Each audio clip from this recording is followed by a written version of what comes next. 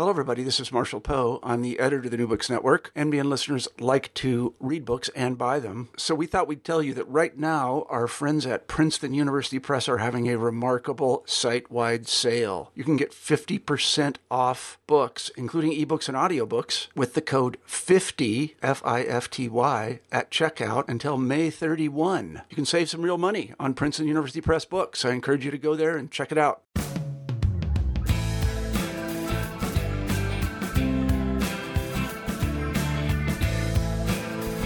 Hello, everyone. This is Ryan Tripp. I'm here today with Professor Edward MacDonald, Associate Professor of Canadian and Prince Edward Island History at the University of Prince Edward Island, Professor Joshua McFadyen, also Assistant Professor of Environmental Humanities at the University of Prince Edward Island, and Irene Novacek, who's the former director of the Institute of Island Studies. We're going to be discussing their recent collection, published by McGill-Queen's Press, Time and a Place, An Environmental History of Prince Edward Island. All three of them are the editors for this collection. Welcome. Hi. So before we dive into the prompts for Time and a Place, can you discuss a little bit the selection of the cover? Well, the cover always is an important part of the publication of a book, and we actually didn't have a hand in the selection of the cover, although we love the image. There's a timelessness about the image of the driftwood tree on the shore, but it was chosen by the coordinating editor for the project at the time, Joan Sinclair, and she found it, and we loved it, and so did their designers. Yeah, the photo was really just an example of one of the many things that Joan brought to the project. We're very much indebted to her. She found it, I believe, on Flickr and contacted the photographer, who was quite happy to share it. So you introduced the collection by noting that in 2010, most of the authors set out to write a coherent collection of essays at a conference dubbed Time and a Place, Environmental Histories, Environmental Futures, in Prince Edward Island. Why did you set out to write such a collection? Well, the idea for Time and a Place came from Dr. Alan McEachern, with the idea that we can learn from the past in order to guide our future. And we designed a conference that was very experiential. It took an entire week.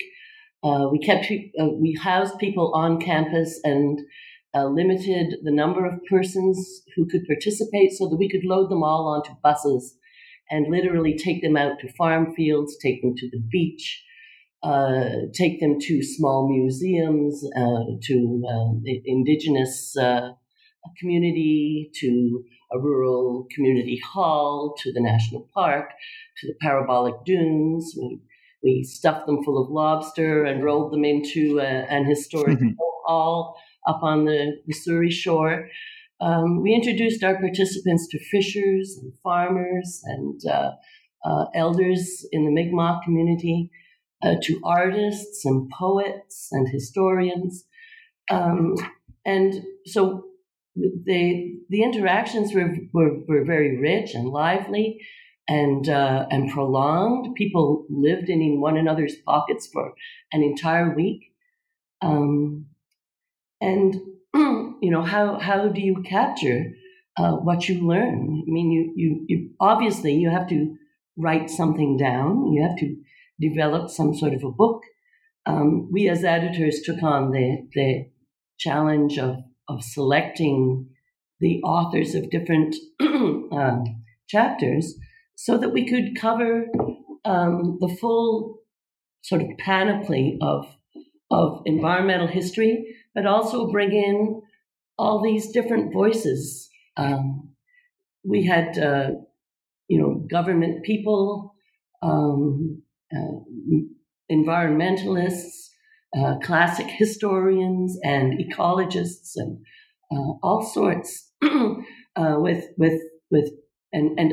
island studies people as well, with their own angles on the environmental history of Prince Edward Island, and so we worked very hard to bring together a rich volume and to connect all these dots as editors, but also to provide a rich resource for regular citizens of Prince Edward Island who are, challenged by environmental issues and want to challenge their government. The one thing that made Prince Edward Island the right place to do this is that we have our own jurisdictional status. So we have our own laws and regulations with respect to the environment. And there's a synopsis table at the end of the book about that. There's a whole quarter of the book is endnotes and references and this a table of environmental laws and regulations that have been developed often too late to save particular species or environments. So we wanted it to be an engaging book that regular folk could pick up, learn from, and wield as a tool to push organizations and governments in the direction that they wanted to see this province go. Ryan, we're in the middle of an election right now, and there was a forum the other evening of all of our leaders, our political leaders. This book was actually referenced in that forum.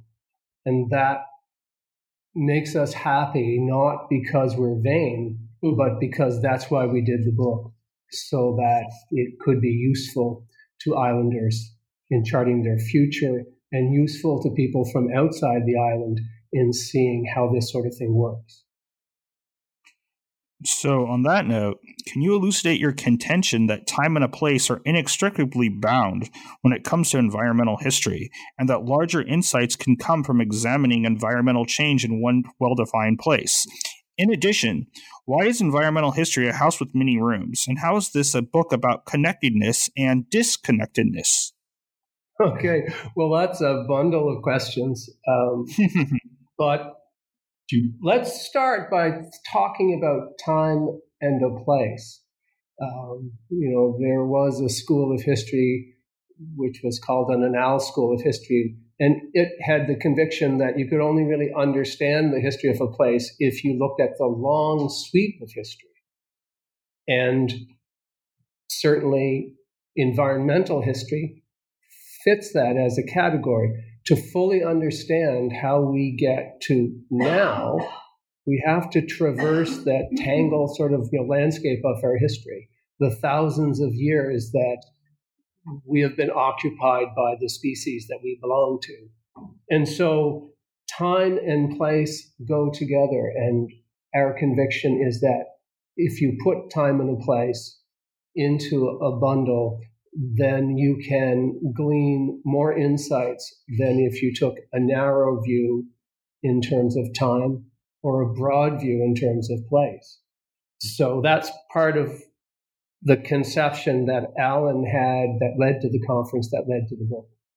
Yeah, I'll just jump in there and say that environmental history has been traditionally, in many cases, a form of place history. It was born out of historical geography, although it's become a sort of larger tent since then. And this was kind of one of those, an acre of land, except it's about 1 million acres of land, and we're giving it a sustained treatment over time with these various disciplines. And so when I say it's a bigger tent, your question about a house with many rooms is really that environmental history is interdisciplinary. It requires knowledge and tools from outside of history. We can't just kind of visit the archives. We need to know more about ecology and more about environmentalism as a movement and more about agriculture and fisheries, especially in this case. And beyond that, it also uses methods that are from outside of history. And quite often that means we need specialists who are expert in those methods. And so this book includes far more than historians. We have archaeologists, biologists, foresters. And so many of them were kind of writing history for the first time, but all of them had a lot of research already done in historical work. And so it's quite a feat that they came together and everybody wrote this book that hangs together really nicely and has some real consistency of argument, but still many different methods and many different specialties. And that's the kind of interdisciplinarity of it. The idea of an island as well as a microcosm or as laboratory, a case study. It's something Graham Wynne brings up in one of the chapters that open the book. But it's also a traditional way of using islands. You can glean insights by looking at islands about that island, but you also have, in many cases, a self-contained sort of universe that you can use as a case study. So we think intrinsically this province should be important to islanders, but also it does offer a case study in the methodologies and in the approach, the perspective.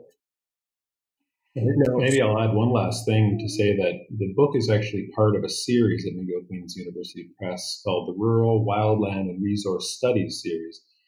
And as such, we were really happy to have it included in that. It was inspired by a rural historian, Don Akinson, in Ontario, who wrote a collection called the Canadian Papers in Rural History. And so this was a nice fit because Prince Edward Island is very rural and primary resource province. And so we were able to dig deep into its various land uses and environments and study how they changed over time. And the final part of your question was one about connectedness, disconnectedness as well as connectedness. And Josh, as I recall, wrote that part of the introduction. But it makes the point that an island has a clear set of the borders and boundaries that give it a sense of self and definition. This island, especially for much of its history, was isolated in the wintertime with virtually no way to communicate with the outside world. So in some ways, it was isolated. But the same sea that was a barrier in the winter was a highway in the summer. And so as an island, we were connected to the whole world. So that trope of connectedness and then at times when we're not connected is an interesting frame for looking at the topics that we tackle in the book.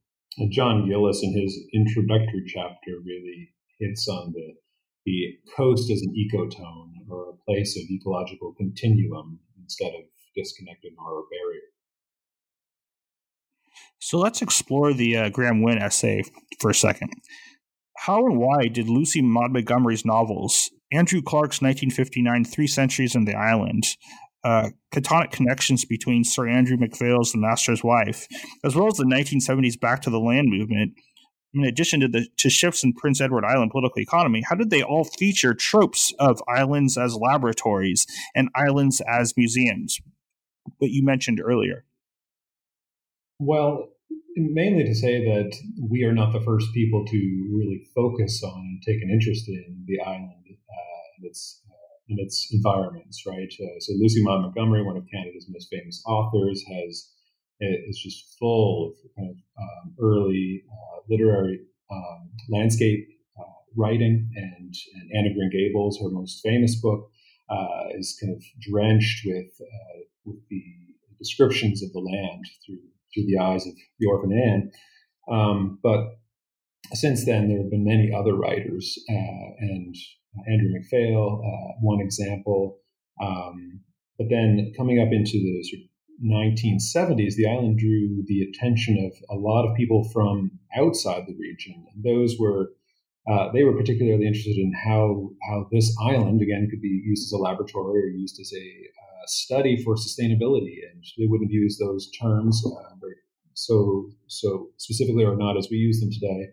But they were interested in self-sufficiency, in energy, self-sufficiency, in resilience, in rural community building, and that sort of thing. So Graham Wynne's chapter has covers a lot of these kind of key moments in the island's history, including Andrew Clark's famous historical geography, 3 Centuries in the Island, which is in some ways we think of as a kind of part one of this story, and we've written the follow-up piece that was much needed.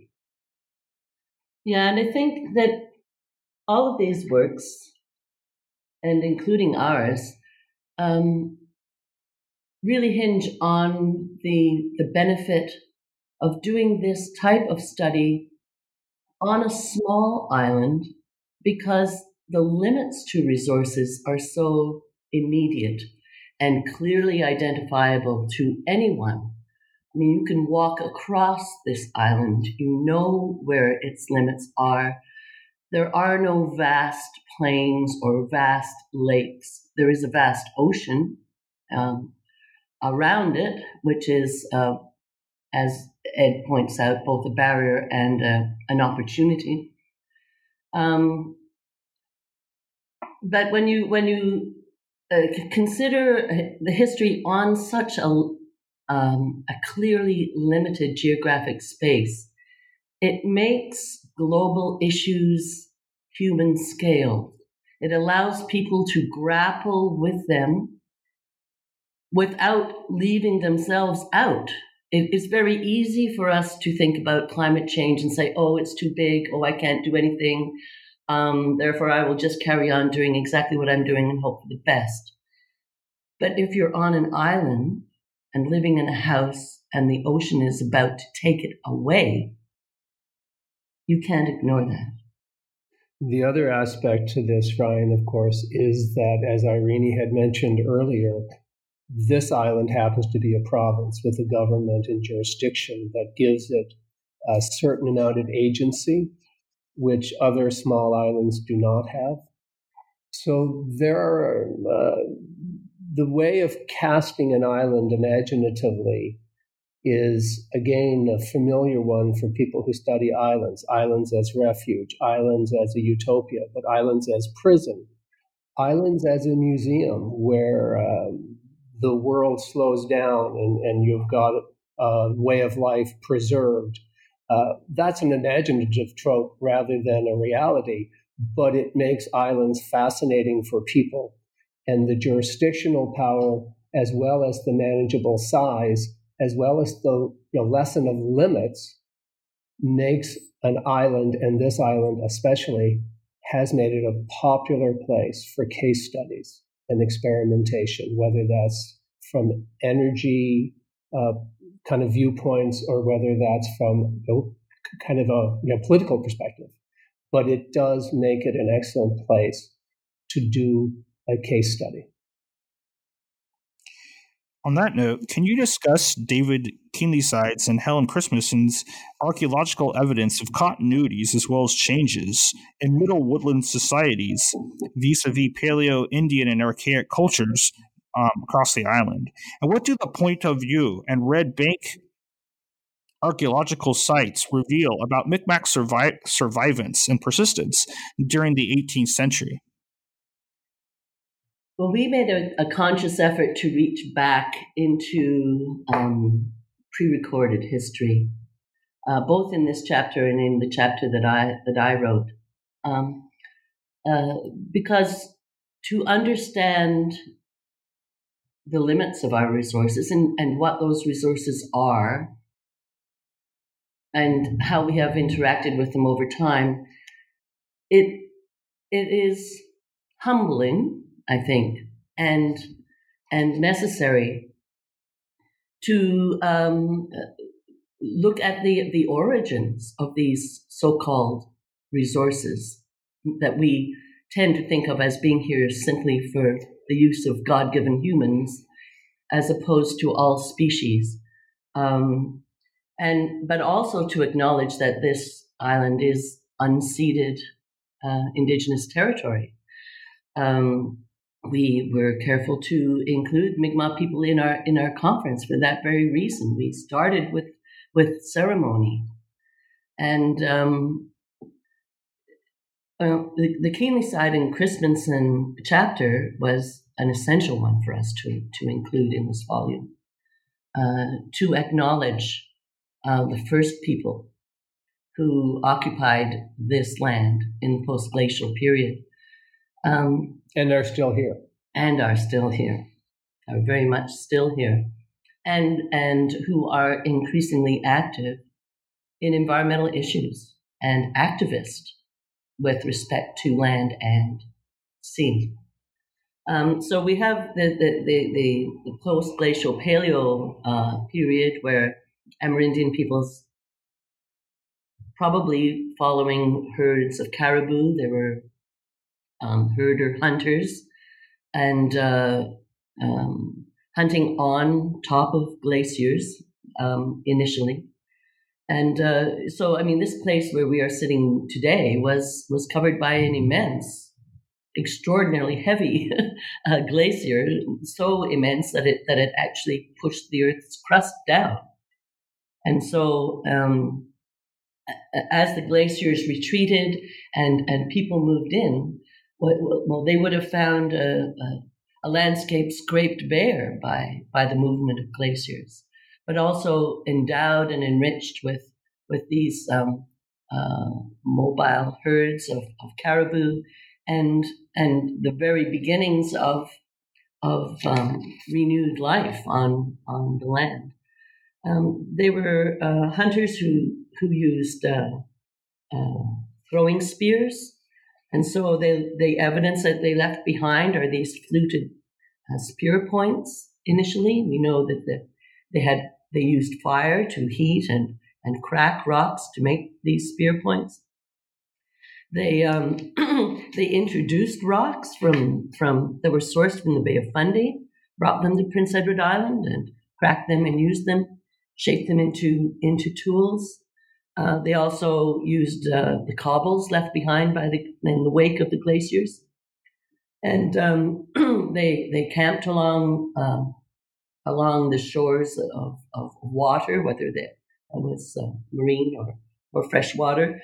And in the Archaic period, in the 10,000 to 3,000 year ago period, you see some continuity of hunting as a way of life, but the archaeological artifacts shift as people adjust their technologies, go to triangular spear points, sometimes with barbs. So if you're an archaeologist, you can date these things, you can recognize these subtle shifts in the way people napped rocks, and they also started to grind rocks to make other kinds of artifacts, including ornaments made from stone. And they were mobile in dugout canoes, and they were still bringing, by this time, basalts from the Bay of Fundy, as well as rhyolites from Cape Breton Islands. So they were migratory people. They covered a lot of territory. They transported their resources of rocks for tool making from what we see as one province now, but from one island or mainland to another. Now, the Mi'kmaq people come in the Maritime Woodland period, recognizably Mi'kmaq people, and they're still hunting. They're also gathering. Shellfish has become more of an item in their diet. Birds and small mammals have, also migrated into the territory and become resources to the people. They've set aside their very heavy dugout canoes in favor of canoes made of birch bark or animal hides. This makes them portable across lands and across portages. They've started to trade further afield. We have artifacts from the Labrador Innu entering the archaeological record. They're using bows and arrows as well as throwing spears. They're making pots, and they're napping with flints. That is the kind of hunter-gatherer lifestyle that they were pursuing, migratory lifestyle that they were pursuing when the French appeared on the shores. Now we have an archaeological site at Pointe-à-Vieux. It is a French site.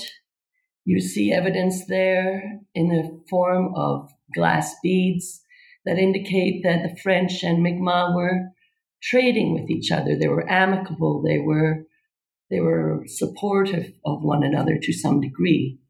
They weren't at war with each other. They were exchanging goods and possibly services.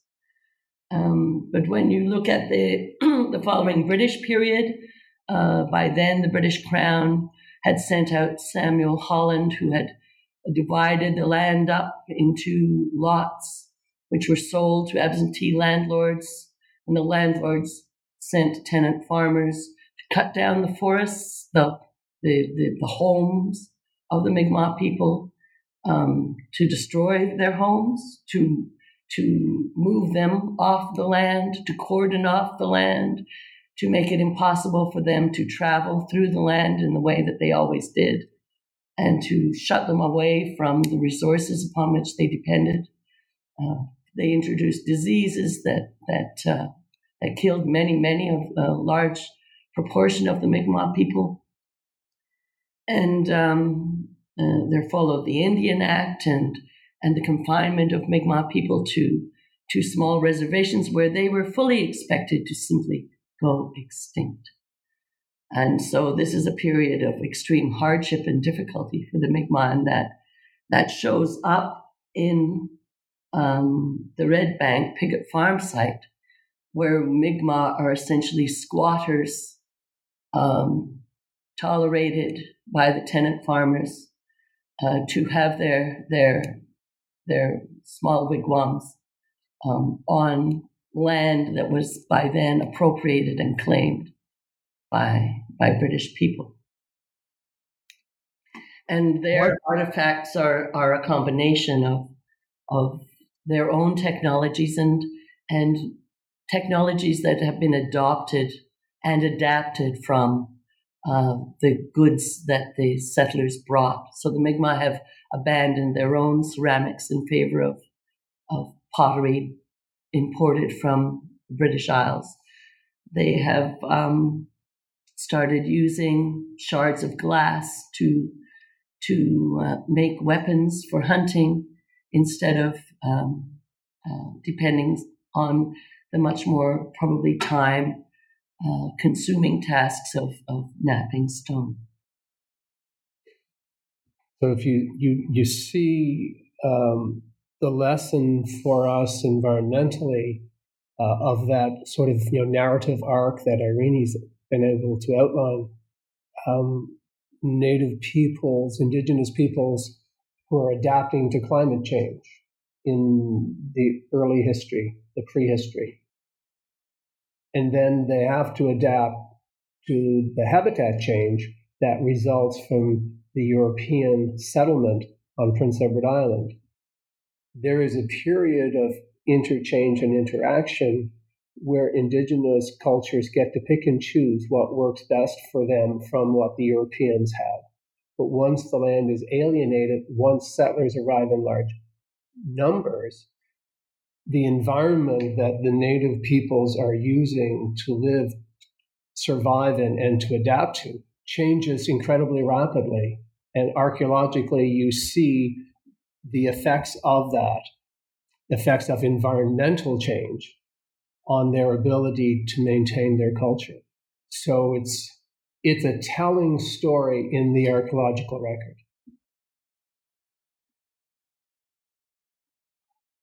Why did the heterogeneity and the geographic distribution of hardwood and coniferous forests, in addition to clearance for farms, the timber trade, fire, and shipbuilding, all spurred deforestation and degradation across Prince Edward Island? What about the fur trade and wildlife habitats? Yeah, I can speak to that. Unfortunately, I'll just do a brief summary and do sort of too little justice to what's a wonderful work by Douglas Sobey in his chapter, which is really just a summary of 20 years of research that he's been conducting on Prince Edward Island forests, and it's continued even since then. But one thing that he was able to do, he's a biologist, but he worked with foresters and worked with the forest data and forest surveys and inventories of Prince Edward Island, and was able to show that the heterogeneity of the island's forest. It's primarily an Acadian forest ecosystem of mixed species, but it's really determined and shaped in many ways more by the soil's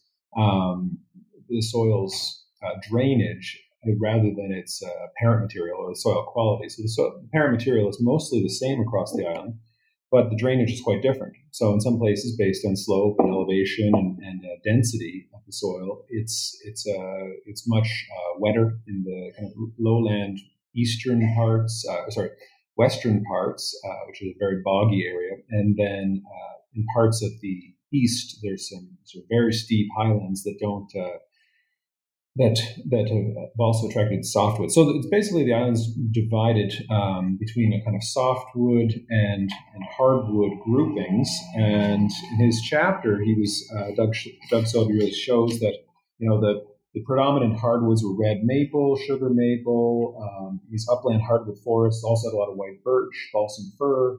Then there's also the softwood predominantly softwood areas, which had a lot. They were called wet, rich woodland, which had a lot of white spruce, some balsam fir, tamarack was also very important. And so those were the three. And the third one was a black spruce forest. And those three groupings of forest types were what he called the kind of first or less disturbed forest types. And then there was a secondary forest type, which was much more disturbed. And that was really the white spruce forest. And what happens on Prince Edward Island is that as land was abandoned, which is the kind of general story of land use in the 20th century across eastern North America, but particularly in the Maritimes with a lot of settler migration, which we can talk about later. But as land is abandoned, it really quickly reverts to white spruce first, and then a successional forest continues from there with more shade-tolerant species growing beneath it. But he was able to show how that heterogeneity was both from soil, but also from harvesting type. And so you mentioned shipbuilding. That was really that was a major driver in especially those wet softwood forests, and those were heavily harvested for the shipbuilding industry, starting in especially the 1820s, up until the end of the 19th century. And they were producing the island's really most important economy in the 19th century, which was for ships. They really kind of top graded or harvested all of the very high value tall pine, which were used for masts. And there wasn't much of that left by the middle of the 19th century. In the hardwood forests zones, you had a lot more clearing for agriculture and for other land uses as well. But primarily agriculture resulted in a lot of clearing.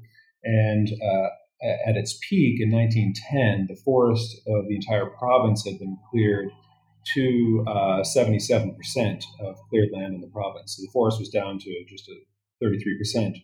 And as I mentioned, as a lot of that regrew over the 20th century, that rebounded to about half of the province remaining by 1990. So a lot of that regrowth was in that successional white spruce forest that I mentioned. So Doug Sobey really dug into impacts of fires. For instance, there were really key fires that covered the eastern tip of Prince Edward Island. And destroyed about 12% of the entire province's landmass.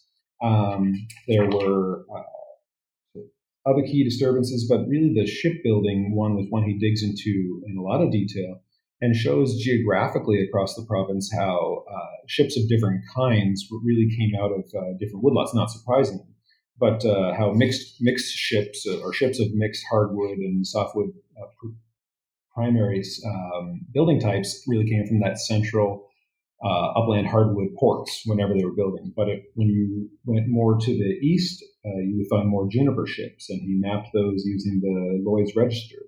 And then on the west, you had more spruce ships, over almost 600 spruce ships coming out of those ports in the 1850s, 60s, and 70s. So he really showed a wealth of data in his chapter. And like I say, he's just scratching the surface of what he's done in other works. And we're really pleased to have his chapter there.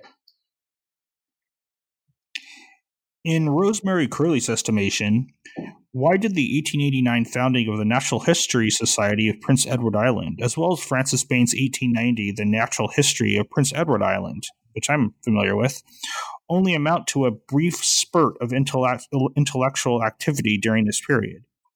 How did the loss of wildlife habitats further prompt management, conservation, and preservation efforts? Well, one of the realities of Prince Edward Island, one of the visible realities, is that nature, in the sense of wilderness, doesn't exist in the sense that human beings have mediated even their forest cover. And so if you look at the conservation legislation passed on Prince Edward Island, or legislation passed in the first half of the 1800s, the intent is generally to conserve a resource so that we can exploit it. At the same time, the major industries, the shipbuilding industry and agriculture, were having a devastating effect on the quote-unquote wilderness. So by the late 1800s, there is a consciousness on Prince Edward Island that the frontier era has passed and the pioneers are dying off, and that we have to move to preserve our history. At the same time, there is a consciousness of the need to understand and preserve the natural history of Prince Edward Island.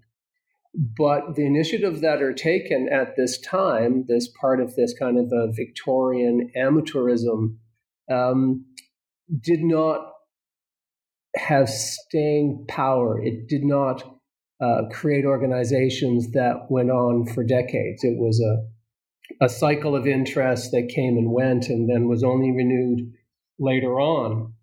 But part of the impetus for it was the recognition that much of the natural environment and much of the wilderness, or much of the wild environment, the wildlife in it, was growing exotic, rare, or at risk.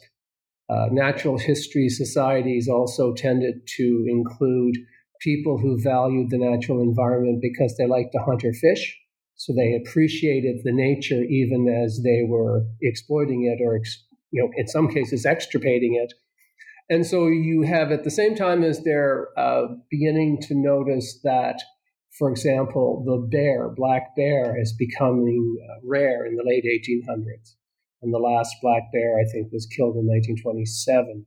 At the same time, a little bit later on, they noticed that the brant, which once was such a numerous fowl, like waterfowl, were getting rare or no longer stopping on Prince Edward Island. They're introducing animals so that they can hunt them. They're introducing animals so that they can raise them to harvest their fur. And when the bottom goes out of the fur market in the World War I era, those exotic animals are released into the wild. And that's why we have the skunk, the raccoon. Neither one of them are a native animal to Prince Edward Island, but they're numerous now because they were introduced to raise for their pelts. So natural history interest began to wax in the late 1800s, along with the awareness that the wilderness was vanishing. And there are efforts made to conserve the wilderness, but again, the perspective is a human one, not for the sake of the wildlife, but for the sake of our enjoyment or use of the wildlife. It's not an uncommon story. So let's dive into your contributions to the volume. First, Professor Dr. Novacek, can you explain how and why certain species of algae and seaweed, not found on the eastern seaboard north of Cape Cod, wound up in Prince Edward Island's Malpic Bay? In addition, how is the cultural history of Irish moss linked to the rise and fall of female activism, as well as eutrophic mismanagement? Okay, so that's a really interesting story, and it all has to do with glaciers. So during the glacial period, as I said, there was this tremendous weight of ice over Prince Edward Island and the eastern seaboard, and it pushed the Earth's crust down. So as the glaciers retreated and that weight was lifted from the Earth's crust, it started to rebound. So we have the glaciers melting by between 10 and 12,000 years ago. By 9,000 years, this rebounding is well underway. And the upshot of that is that what we recognize as the continental shelf, a deep water continental shelf, where we prosecute fisheries in the present day, was much, much shallower. That the Earth's crust had risen up and brought that continental shelf in some places, like the Grand Banks and Georges Bank, right out of the water. And so the Gulf Stream coming from the south had uninhibited access to the offshore of Nova Scotia and came into what would have been a much smaller Gulf of St. Lawrence, while the polar current coming from the north, which we call the Labrador Current, would have been deflected off towards Europe by this then landmass of the Grand Banks and Newfoundland. So the waters were much warmer and much shallower, and dominated by these currents coming from the south. And those currents brought with them propagules and fragments, driftwood with various kinds of animals and plants attached. And those animals and plants found a home in our waters. But what goes up, in geological terms, often must go down. And so it is with the heavings up of continental crust is often followed by a settling of that same crust. And so after about 4,500 years, we have the crust settling down. The waters are becoming deeper and colder. The Grand Banks and the Georges Banks slip underneath the surface of the sea, and the Labrador Current comes streaming down from the Arctic, turning the outer coastal waters of Newfoundland and Nova Scotia into a frigid sea that pounded by bitterly cold winds in winter, partially ice-covered. And this is not hospitable to plants and animals that are used to the warm waters of the Carolinas. And so those warm water species die off. They're replaced by cold temperate Arctic species. But inside of the Gulf of St. Lawrence, where Abiquitt is cradled on the waves and surrounded by the shallow Magdalene Shelf, there are some species of algae and also snails and other small invertebrates that actually can tolerate those cold winter temperatures. And as long as the summer high temperatures reach something above 15 or 18 degrees for a few weeks in the summer, that gives them an opportunity to reproduce. And where there is reproduction, there is life. And so we find species like Dasia balluviana, Chondria, Griffithia, all these exotic-looking, delicate, subtropical to warm temperate species of algae that still persist in bays such as Malpat Bay, where the water temperature will reach 20 degrees or even higher during the summer for a period of weeks. So they grow rapidly. They're small, rapidly growing plants. They flourish in the brief summer season. They manage to reproduce before the water temperatures dip down in the fall. And then they hunker down under the ice in the form of tiny little pads of tissue or small sporelings clinging to bits of rock over the winter. Now, the second part of your question pertains to Irish moss, which is a plant that would have been recognized by the French and British settlers as one of value both for food and for medicine. And they would have harvested it on a household level for their own use. But as of the 1920s, there were markets for Irish moss. In the United States, there were processing plants established, and those processing plants were tapping not only North American resources of Irish moss to produce carrageenan for food processing and medicinal uses, but also importing Irish moss from the British Isles, where that industry would have initially developed. But the war years put an end to the safe movement of transport ships across the Atlantic. And so they had to turn increasingly to North American supplies. And that's in those post-war years is when Prince Edward Island, and particularly the West End and the village of Miminigash, in more particular detail, became the Irish moss capital of the world, self-proclaimed, and harvested Irish moss for that American market and later for the European market. And so the buyers who came to purchase that moss were international global. They came in the name of international corporations with a global reach, and so this was our tiny island's another connection to global corporate capitalism.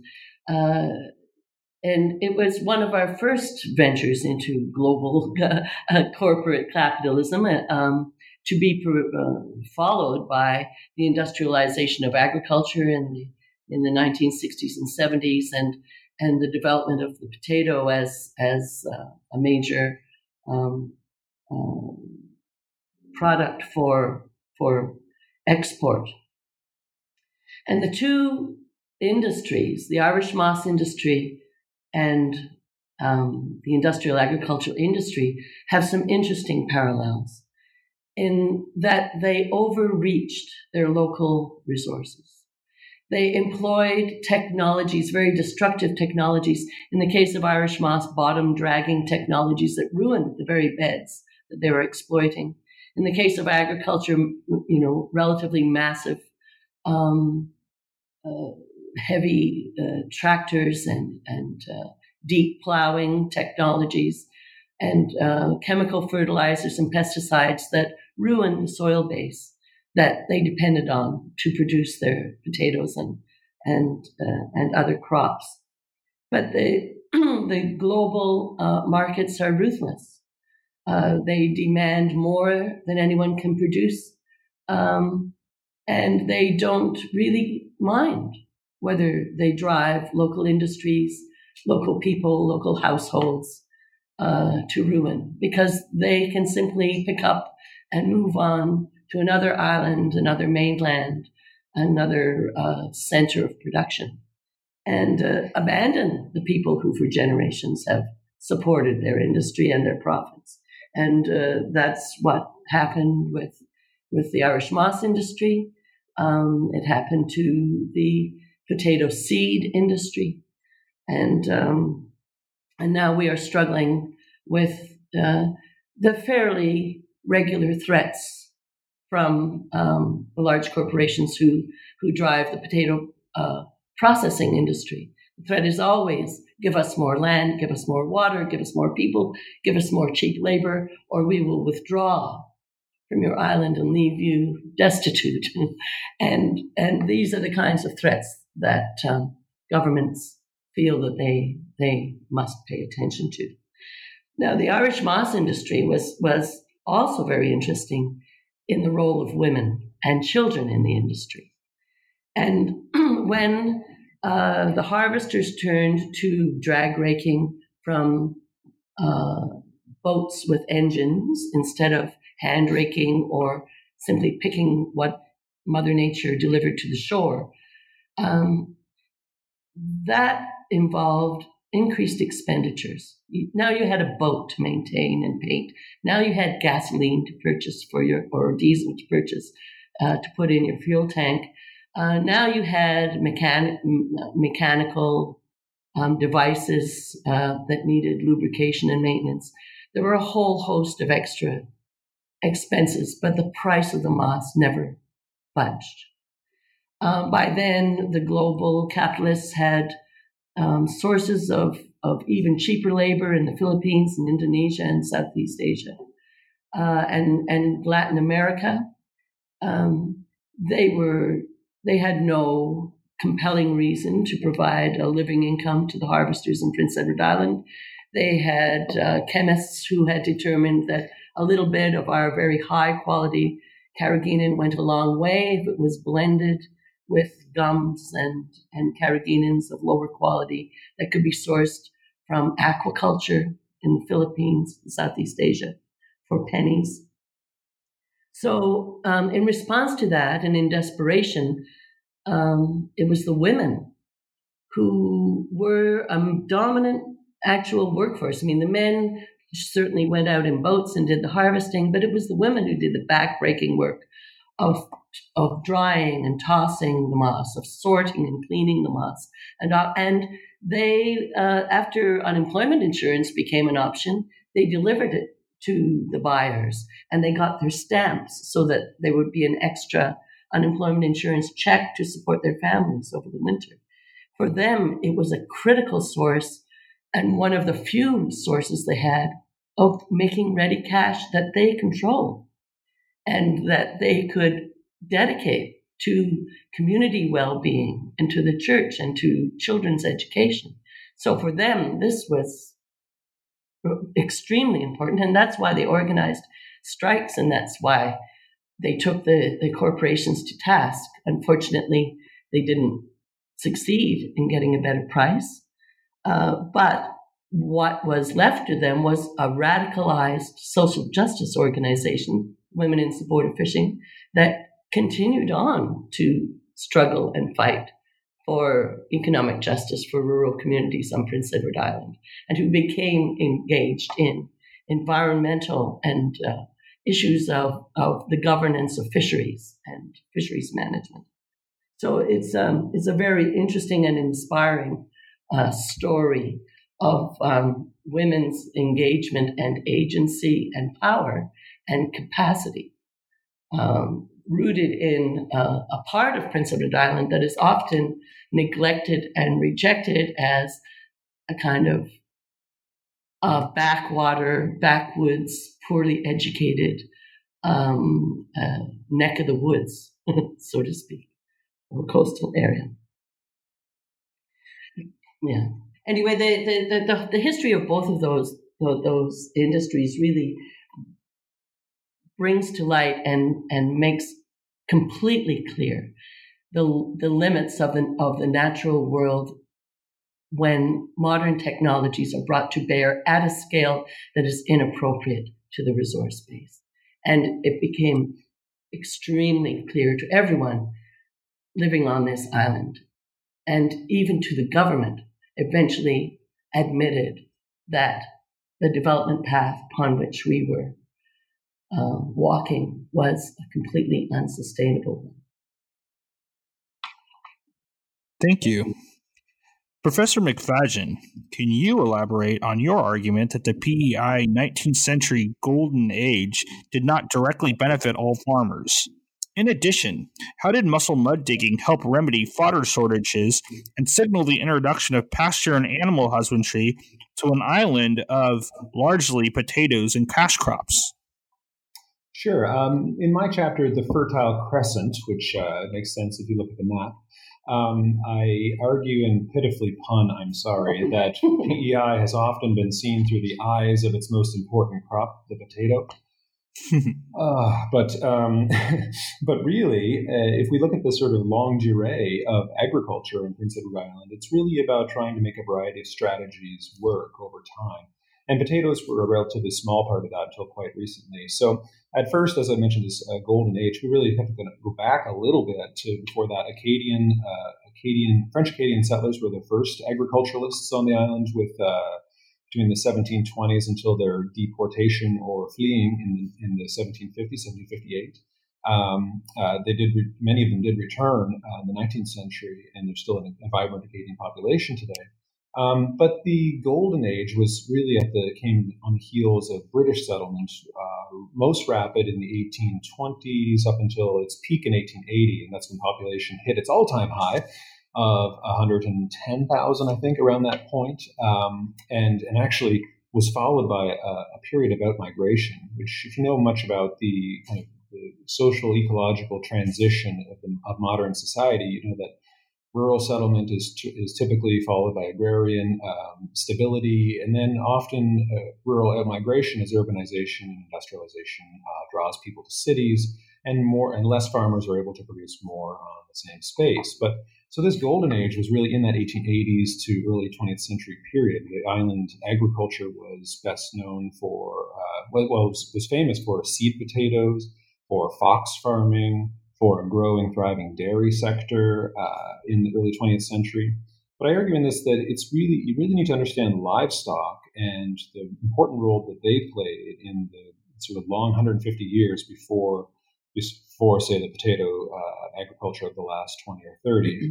So that brings us, well, the land question is another issue that's very important in PEI history. I won't go into it too much other than to say that after 1767, a lottery system gave away land to British absentee landlords. It was a 10-year landhold system for the early 19th century.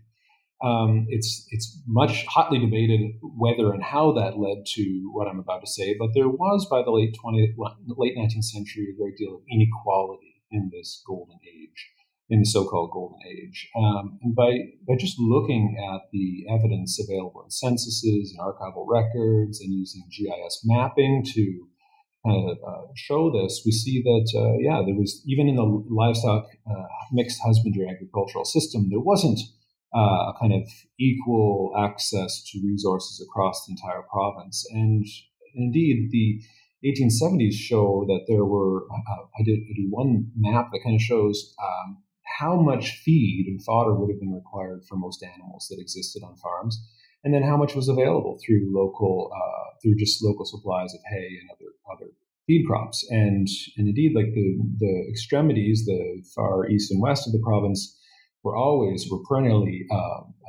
in a feed crisis, whereas the central areas had much more robust and advanced farms with well-fed animals. So, however, the island soil is highly acidic and requires treatment, requires pH balance before it can actually produce the kinds of crops that we know in today and in the 20th century.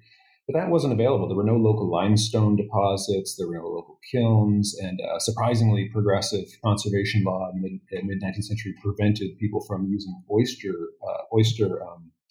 with heaps and middens, right? So those were actually protected, which is why archaeologists were able to find some of those results.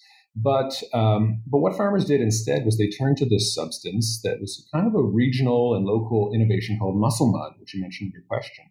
And mussel mud was really digging not heaps and middens from shores, but digging live oysters and some dead oyster beds from rivers and estuaries, including Malpeque, including the West River and several other key rivers like the Medec River, and dredging the bottoms of those rivers and taking the shells and basically spreading live oysters, dead oysters, any oysters at all on the field. And of course, oysters are highly calcareous and they're full of they were able to balance the pH for farmers. And so what you see in the 1880s and 90s is this huge advance in the fodder crops.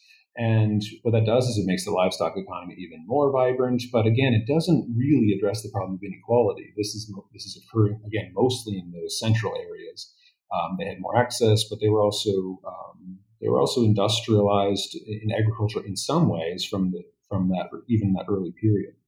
So across the 20th century, we see this period of outmigration, which you mentioned, and that's because there was no urban center to speak of in Prince Edward Island, or indeed even in the Maritimes, that drew and built large industrial manufacturing centers for the local population. So what you had is people, as they said, going down the road, and that often meant going to the Boston States, as they were called here, the New England states, or going eventually to Ontario and Quebec to find work in factories. And the population indeed dropped. That's when we see the reversion and regrowth of island forests and the abandonment of quite a lot of land, the aging of farmers, the shortages of labor. And it's really not until the sort of mid 20th century, early 1960s, that social scientists and rural development programs turn their eye from the federal level right to provinces like PEI and other rural areas and say, hey, these places are backward. They need to be fixed and corrected and injected with capital or whatever other sort of high modern inventions we can use to bring them into the 20th century. And so in 1969, one of the sort of watershed moments is the launch of a federal provincial comprehensive development plan, which is now 50 years old, launched in March 1969. And in that, it was really meant to revive all kinds of sectors, but primarily agriculture and fisheries too. But this plan was to inject $700 million into the local economy. And its stated purpose was to grow agriculture, was to make it big, was to get small people out and to consolidate farms so that they would go big.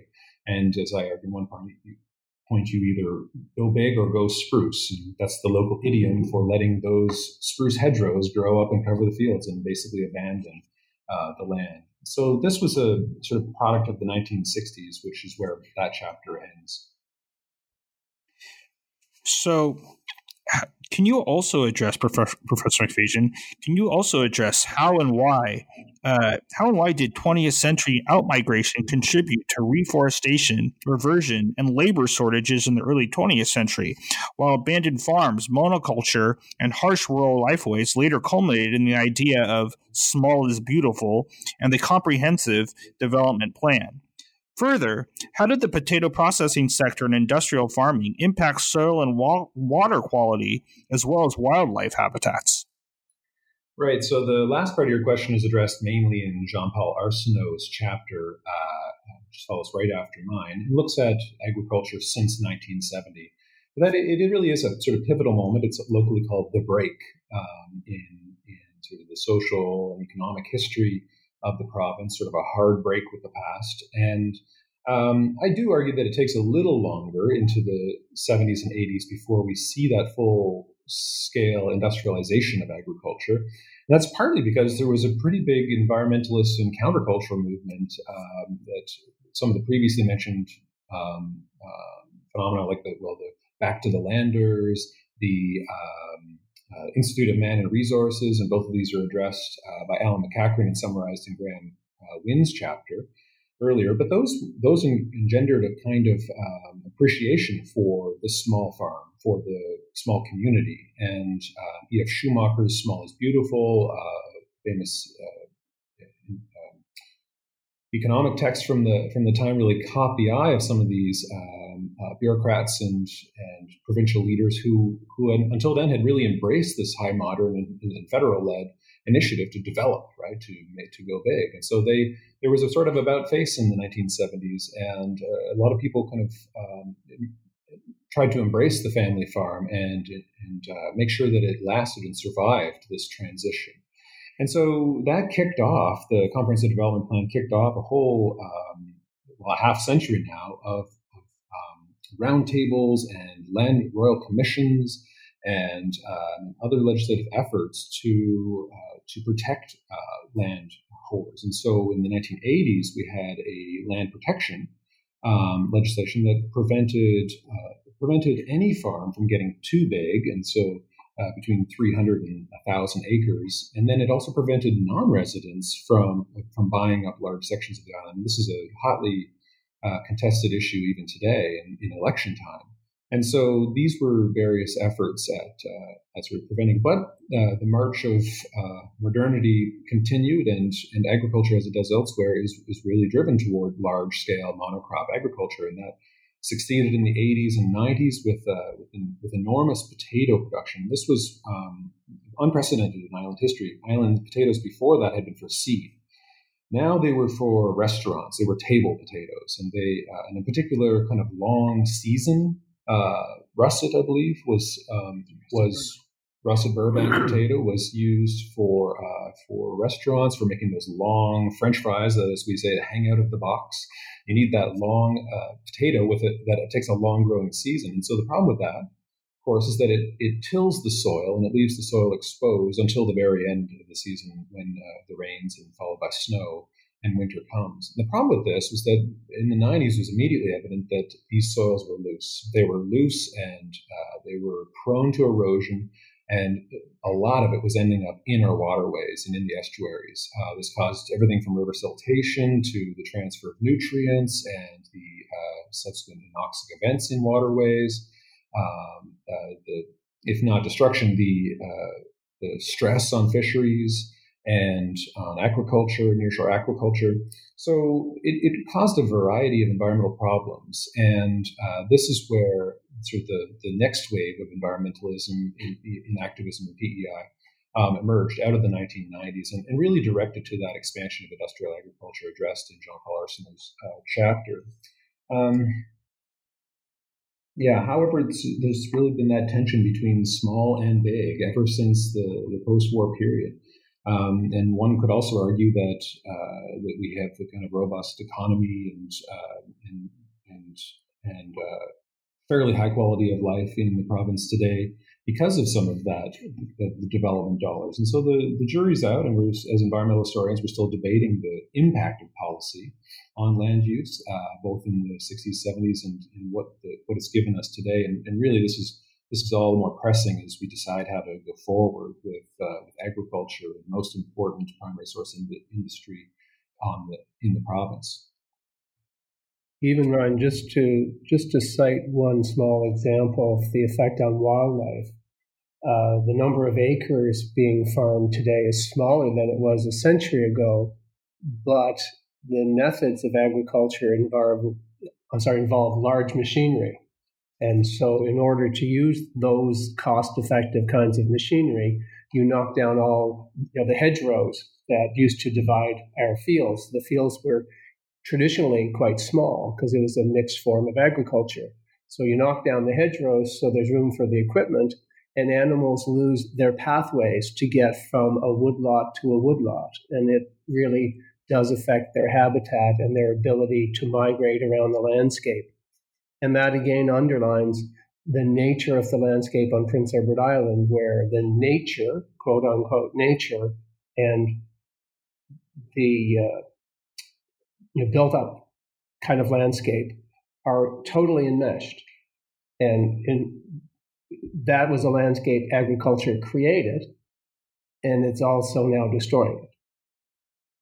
And through the 80s and 90s also, I mean, the major trigger for public engagement was fish kills. Mm-hmm. and bird kills, because of the just radically abundant use of pesticides that, in retrospect, most of them have been banned by most other jurisdictions by now. Chlorothalonil and so on. I mean, just birds falling out of the air, fish going belly up in the streams. And this is a fishing and hunting, traditionally fishing and hunting kind of place. And it was a huge wake-up call when the fishing season started and people would go out and cast a line in the water and there would be no trout or salmon. That plus the estuaries being choked with sea lettuce and going white in the summer, in the heat of summer, and going anoxic. These are so visible to rural people. And on Prince Edward Island, even if you're living in Charlottetown, you're rural. You're out and about and on the beach and on the walking trails. There's no reason why not to. You can be there in 20 minutes, no matter where you live on Prince Edward Island. You're within striking distance of what is left of nature. And people spend a lot of time out there and they notice. It's a nexus of issues, economic issues and drivers, changes in the form of agriculture, industrial agriculture. People, when they were growing 115,000 acres, spuds every year, the rotation of crops was dispensed with. the nitrates in the fertilizers had to be increased in order to stoke the soil to produce the crops. All of this has a domino effect. And on islands, you notice sooner than other places. We are the canaries of the environment. Professor MacDonald, can you explain why fishing and fisheries were significant to the French prior to the 7 Years' War, but then gradually declined when the island came under British control in a tenant system, the New England reciprocity era notwithstanding? Also, how and why did the rise of lobster fishing and canning, as well as mussel harvesting, alter landscape and labor in Prince Edward Island? Well, Ryan, those questions span much of the history of the fishery on Prince Edward Island. When the French first arrived to settle permanently on Prince Edward Island in 1720, the driver for their colonization was to exploit the fishery. And cod was the fish of choice. As you know, it was the most common, or what we say, it was a lucrative fish. Anyway, the French invested quite heavily in the fishery on Prince Edward Island during the French era, which was 1720 to 58. However, the companies that were given a charter to operate a fishery didn't do well because of the vagaries of operating a fishery in a wilderness environment, a long way away from your markets, with all of the risks of shipwreck and plunge in the price of fish, other people coming to catch fish in areas where you supposedly had a monopoly. So while the French era saw a lot of emphasis on the fishery, much of the value of the fishery was for the settlers themselves to feed themselves. When the British came to control the island in 1763 by treaty, one of the initial attractions that led to the acquisition of the townships by landlords, etc., was the opportunity to fish. And a number of the early owners of the land were involved in the fishery and invested a considerable amount of money in the fishery, and virtually all of them went bankrupt as well, or struggled financially, for the same reasons that the French had.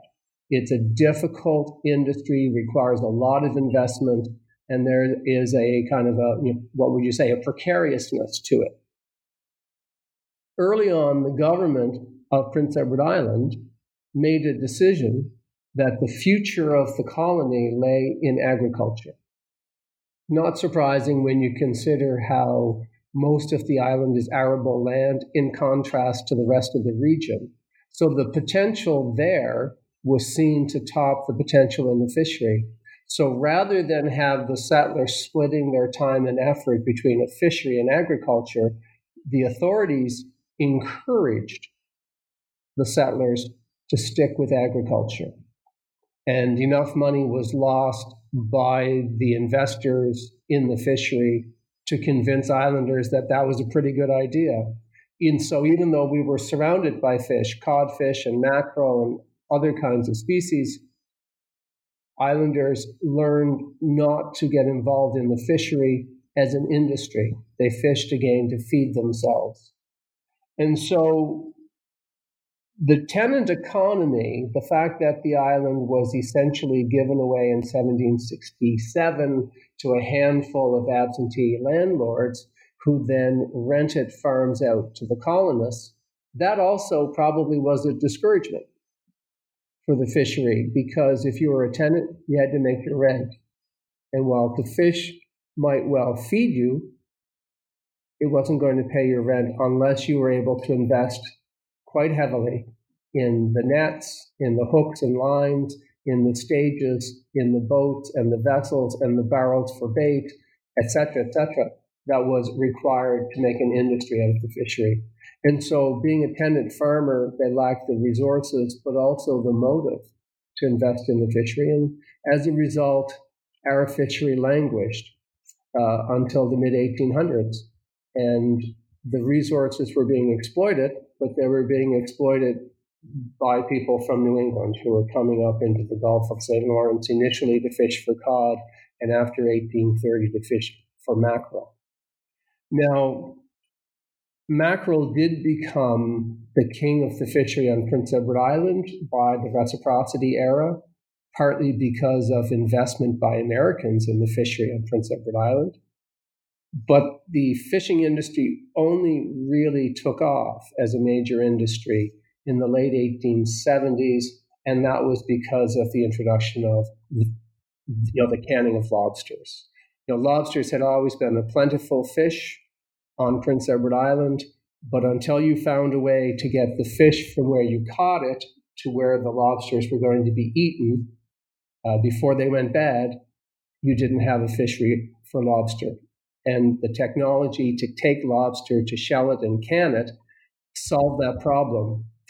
Need drove the industry as well. The shipbuilding industry on Prince Edward Island collapsed almost overnight in the late 1870s.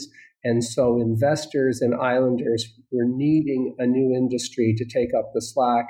And it turned out to be lobster. And there was a lobster boom, which nearly destroyed the lobster stocks until we pulled back from the brink of disaster.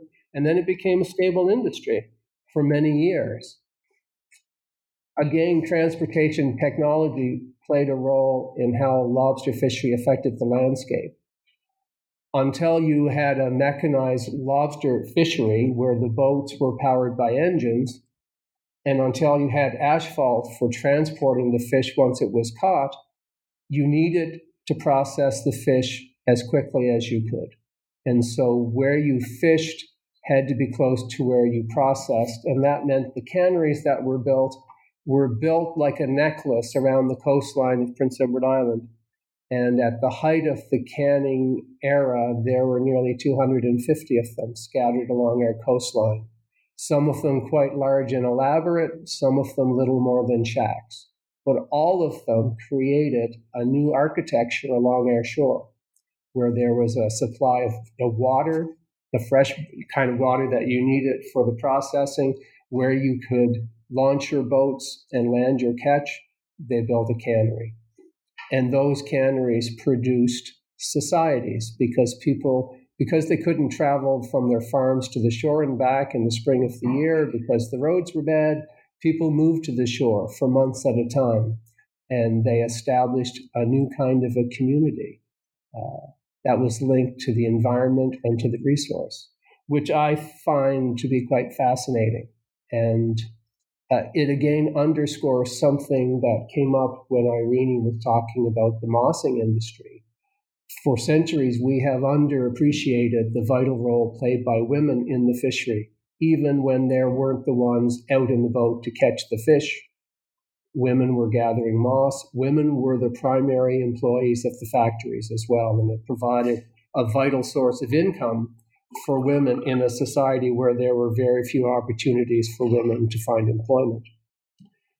Now, you asked as well about mussel harvesting, and I want to answer that in two parts. That's really essentially a question about aquaculture. Aquaculture has a long history on Prince Edward Island because not only did we experiment in the late 1800s with trying to grow lobsters in lagoons and hatcheries, but we also, in the early part of the 1900s, launched an ambitious plan, which was abetted by the government of Prince Edward Island, to farm oysters. Not to gather them in the wild, but to plant them like a crop on the bottom of different kinds of estuaries and bays, to grow them and harvest them, to provide a guaranteed supply. And the Malpec oyster was among the finest in the world, and it fetched a premium in the marketplace in places like Montreal. That was an environmental disaster because in order to jumpstart the oyster industry, they calculated it would take 5 years for an oyster to grow from spat to a size that you could harvest. Some of the companies that were established started to import small oysters from the United States, from the Chesapeake Bay region and Long Island Sound. And along with the oysters, they managed to import a pathogen which killed virtually every oyster on Prince Edward Island in the bays where it spread. And that essentially killed our experiment in aquaculture until the 1970s, when the government encouraged a number of different operators in the private part of the economy, the private sector, to experiment with growing mussels, blue mussels, island blue mussels as they're called. There had to be experimentation because the methods that worked in Europe did not work on Prince Edward Island, where the habitat was covered in ice during the winter. The industry had some false starts, but in the 1980s and 90s, the mussel industry took off, and pretty much every available acre of water where you could grow mussels was actually leased to entrepreneurs, some quite small operators, some quite large, to grow mussels, and forged a reputation across the continent for the mussel stock. We managed to have a brand for ourselves. That in turn has affected the environment and the habitat, partly because there are people who complain about the obstruction, and if you have a boat, that it's hard to sail, to navigate because of all the mussel lines.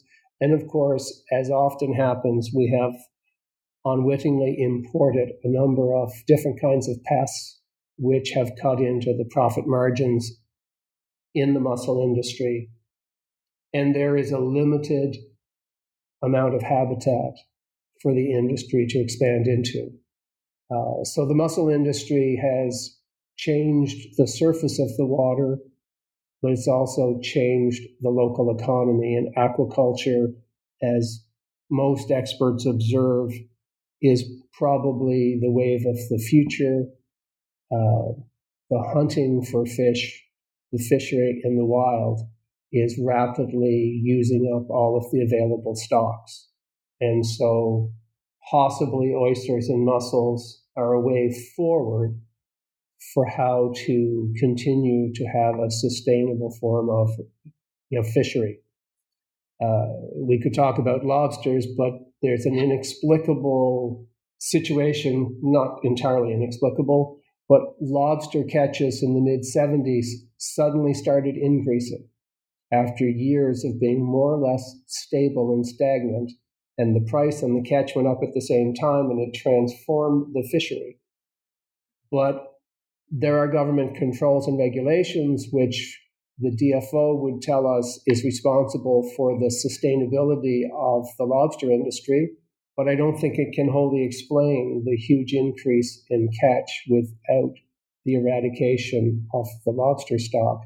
And I think it has something to do with something that Irene has written about and that we touch on in the chapter on the fishery, and that is unbalancing in the ecosystem.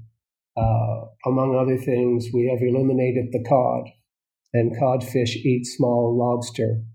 And so one of the predators that kept lobster stocks down has been removed, and the predator that remains is us. If possible, please trace shifts in the history of Prince Edward Island tourist guidebooks and photographs, from 19th century self-promotion of rural and urban expansion, as well as 20th century unchanging pastoral landscapes to, as Alan McEachern describes it, an accidental tourist industry of beach serenity and seclusion. Well, Alan McEachern and I have been working for a long time now on a history of the tourism industry on Prince Edward Island, and we were delighted that Alan produced this chapter for our book, A Visual History of the Tourism Industry, how we're been essentially imaged. And Alan traces continuity and change. So since the beginning of the tourism industry, and the tourism industry begins to gather a momentum in the 1870s, but it dates back to the middle of the 1800s. But when it starts to gather a momentum, what we promoted from the beginning was the pastoral landscape of Prince Edward Island and the pastoral inhabitants of it, and the restorative environmental effects of the beach, the seaside. And so the imaging, if you look at it from far enough away, the imaging appears to be a consistent sort of a promotion of the pastoral landscape and the seaside. But Alan actually has noticed some subtle changes over time. In the beginning, the tourism industry, in its kind of infancy, was closely linked with the promotion of the province in general. So tourism literature was really promotional literature, and it was aimed at people who might come to visit, at people who might invest in the island, and people that might immigrate. And so while there are images of the rural landscape, there are also lots of images in the beginning of urban areas, because we're trying to convince the immigrant, the investor, or even our tourists that we're a bustling, progressive kind of a society. So there are lots of photographs of urban areas, public buildings, etc. But at the same time, there is a promotion of that pastoral, rural landscape, that rolling, quilted landscape of woodlot and farmland. Over time, tourism becomes important enough and immigration as impossible enough, or as not likely, that tourism becomes the dominant reason for producing the guidebooks and the promotional books, not business per se and not immigration. And thus, what's attractive to tourists becomes the dominant kind of imaging in the guidebooks. So instead of trying to emphasize how modern we are and the bustling nature of our business life, we go the opposite direction, and we start to emphasize that we're a retreat from modernity and the evils of modernity, a serene playset of time that allows you to recover from the urban angst of industrial life. And the imaging supports that. One of Alan's curious observations is that while we are an island, and while today we emphasize all of the fun things that happen on the beach, that the early tourism booklets tend to show more rivers and fields and forests than they do shots of the beach. The beach is always important, and it's seen as a particular kind of a restorative, not just the salt water, but the salt sea air, the ozone, as they used to call it. But the ozone spread over the whole island because we're so small, so you didn't have to just stay at the beach to get the benefit of the healthy air. After the Second World War, tourism starts booming globally for a variety of reasons that we don't need to get into. And it starts to boom on Prince Edward Island as well, and we professionalize the tourism industry more and more.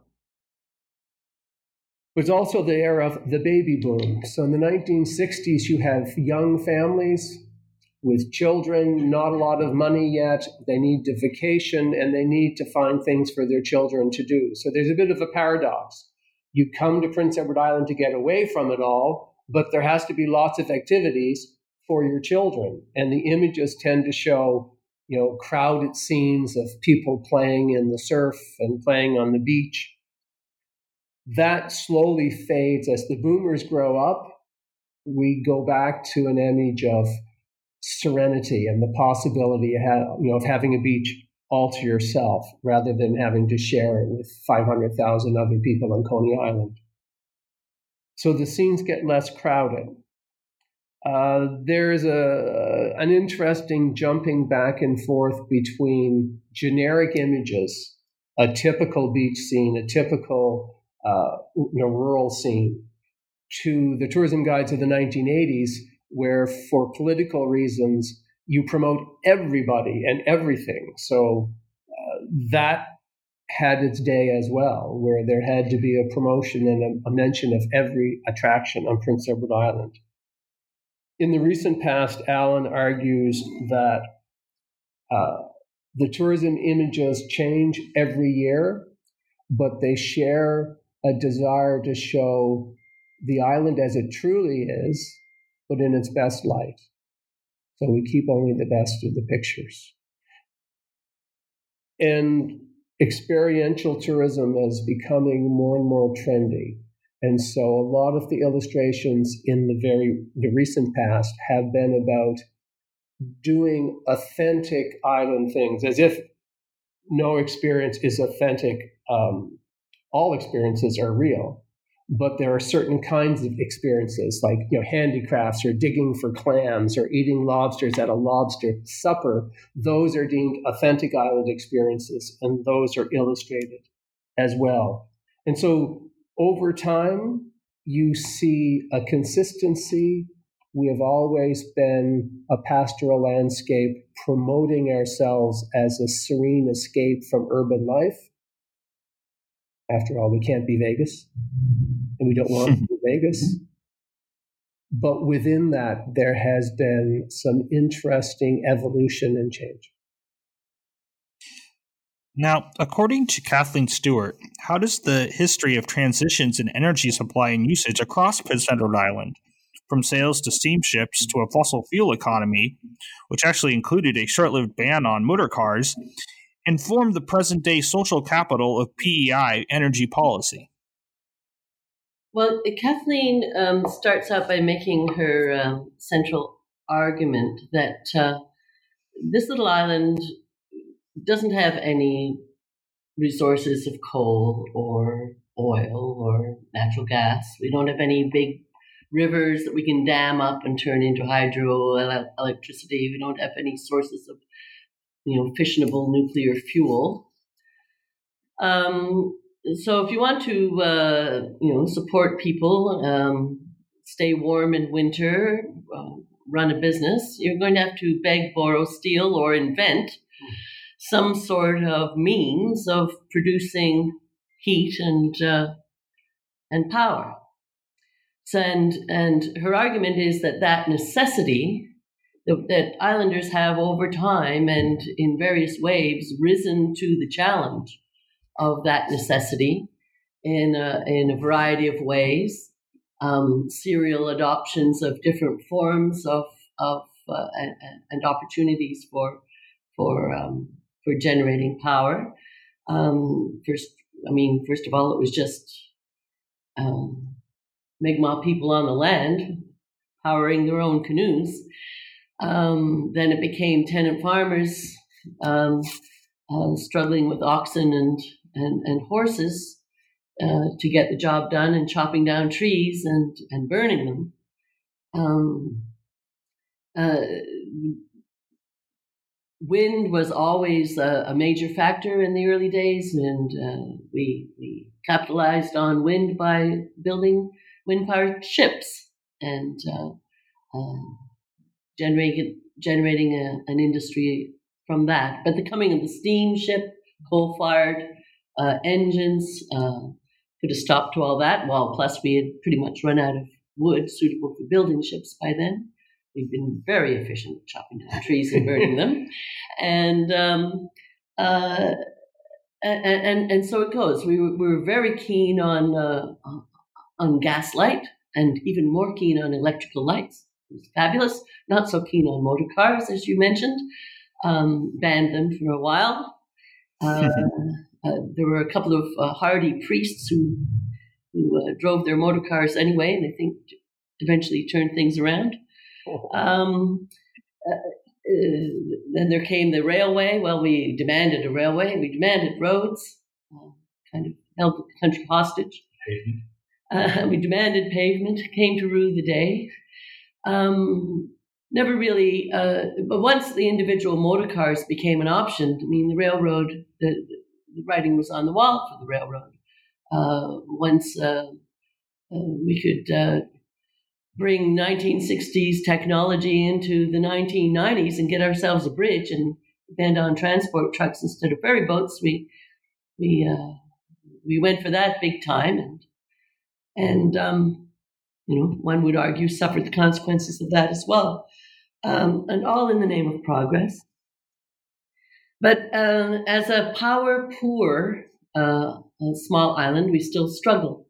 There was a brilliant period of time in the 1970s that has been woven in and out of various threads of history here around the Institute of Man and Resources and the ARC.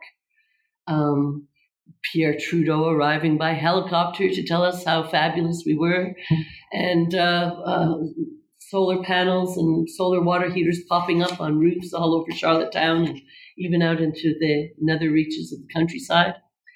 But then, the collapse in the price of oil very quickly persuaded islanders that it was easier and more convenient just to flip a switch and go back to the grid. But the lessons that we learned in the 1970s weren't entirely forgotten. The stories persisted, and a lot of the people who were attracted to the island in that area, that sort of heady period of experimentation, they never left. They stayed on. They became architects and builders and developers and newspaper correspondents and influencers of politics and society. And they're with us today, and they're still carrying on. Well, now they're Green Party candidates and getting up to all sorts of other exploits.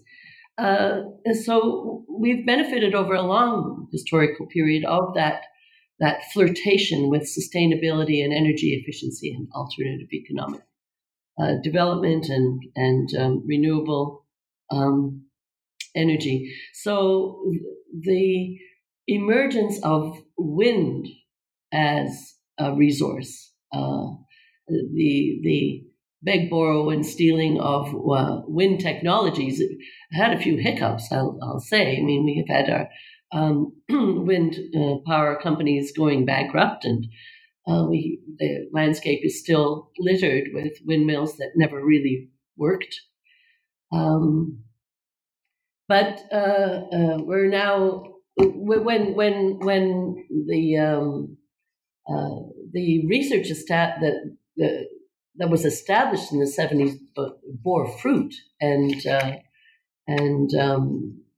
wind power went on the market at a higher price than conventional power, islanders flocked to support it, to purchase those units of power at the higher price, to ensure that alternative energies were on the table and going to be supported by the government.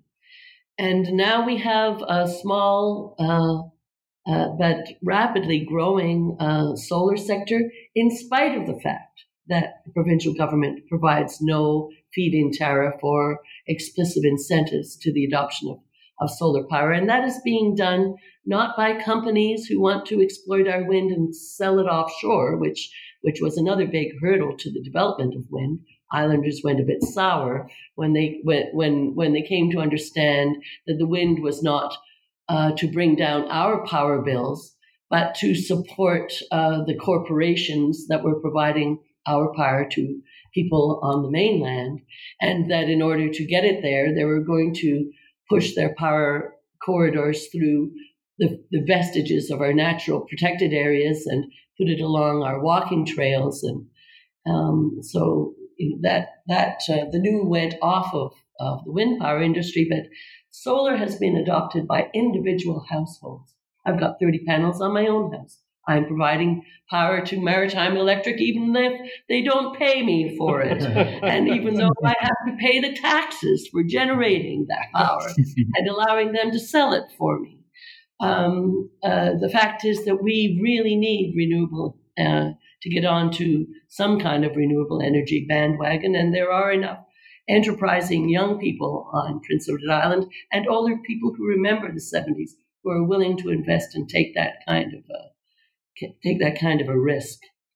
So I think we're very fortunate on Prince Edward Island that we still have that spirit of enterprise and self-sufficiency that is very much rooted in the the Protestant and Catholic ethics of hard work and self-sufficiency that are part of our rural heritage. So, I mean, we have a lot to learn from our energy history. It has been very fitful, and we've gone down some dead ends and rescued ourselves, but we seem to be slow and sporadic learners from our energy history. But I think we are finally making some progress. We've had electric buses, and then they disappeared. We thought we would have hydrogen-powered buses. That was very flavor of the month for a while, but they've never actually appeared. We did manage to drive the railway into economic collapse and eventually abandon it. But that I think there is evidence in our energy history that we do slowly learn from our development history. What is the relevance of this volume to the study of Prince Edward Island green interdependencies and the economics of biodiversity, and, as you already alluded to, history and the study of memory? We have very long memories on Prince Edward Island. Countryside and good portions of the cities are populated by people who go back generations, many generations. One of our major exports has always been young people as a labor force to other provinces. But the family farm, the family land, the attachment to that land persist. The stories of hardworking people making it on their own against all odds persist. They continue to be an inspiration, as do the legacy of homemade music, homemade stories, storytelling. It is translated into a flourishing music and small-scale film industry on the island. They're now connected and enmeshed in local food revival and cultural flourishing, and restaurants and entrepreneurship around development of new and novel and experimental food-related products and tourism offerings and restaurants and so on. Food festivals, farmers markets. That is where the growth is these days. It's small. It's human scale. It's intimate. It's connected to culture. It's connected to history, and it's very hopeful. If I can just add to Reni's point about history and to Ed's earlier point about islands as museums, which really comes from Graham Newman's chapter. We have a long memory, but the advantage in some ways is that the transition to an industrialized economy, a primary resource economy, is very recent. And so there's still an entire generation alive today that remembers a different world. They remember in some ways, not a prehistoric world or anything, but they remember an agrarian world. They remember a world that's in other jurisdictions is very distant history.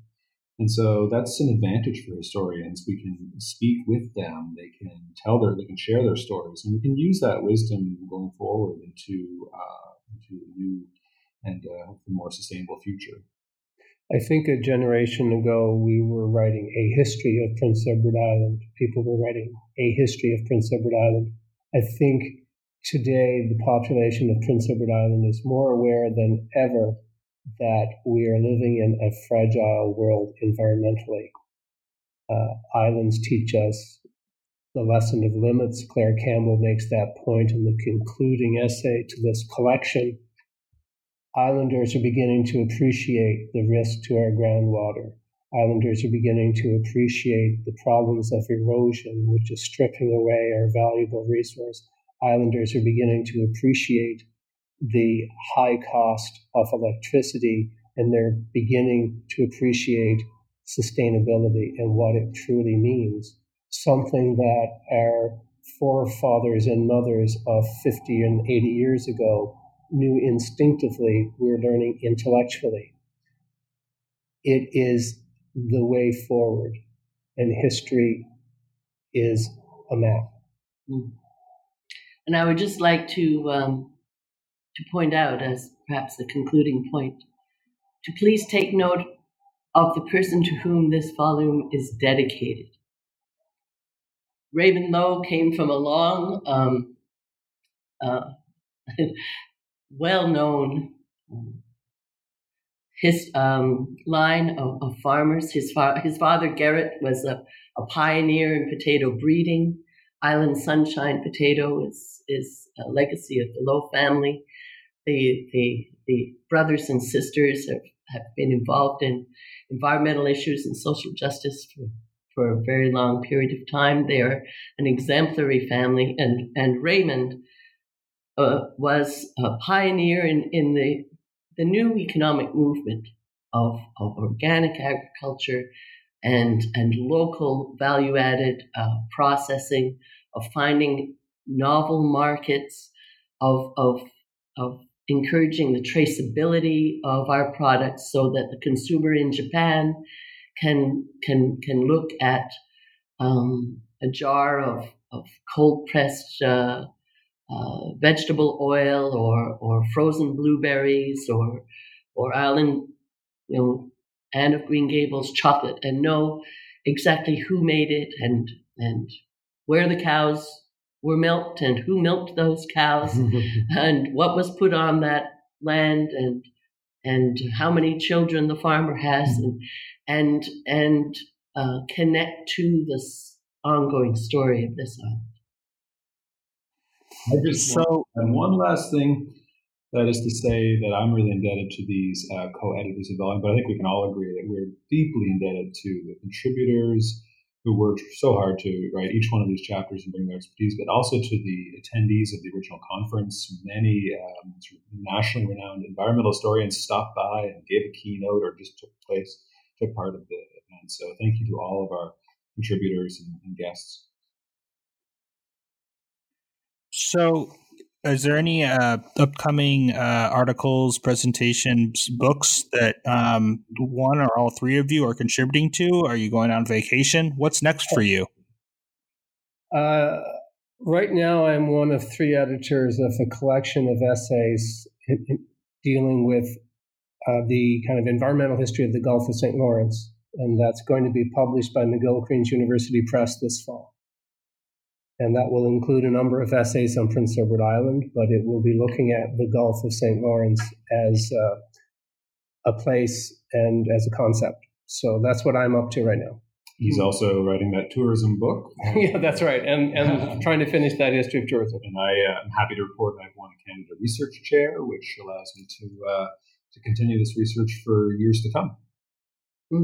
And I've just finished a stint with the Department of Fisheries and Oceans as the chief research scientist for the one and only marine protected area, the postage stamp protected area of Basin Head, which in itself is a capsule of everything that can go wrong in an estuary on a small island in the Gulf of St. Lawrence in an era of climate change. And so I'm embarking on what feels like 3 consecutive PhD theses worth of research reporting and writing. And I hope that those volumes will also help to guide scientists, watershed workers, fishermen, fisheries managers in the future in tackling the many environmental problems that beset our beleaguered ocean and its estuaries. Well, congratulations to all three of you, and I really thank you for being on the show today. Thank you. Thanks, Ryan. The volume is Time and a Place, An Environmental History of Prince Edward Island, published by McGill-Queen's University Press. On behalf of Dr. Novacek, Professor Mafajan, Professor McDonald, this is Ryan Tripp signing off from the New Book Networks, both the History and Environmental Studies channels. Please tune in next time.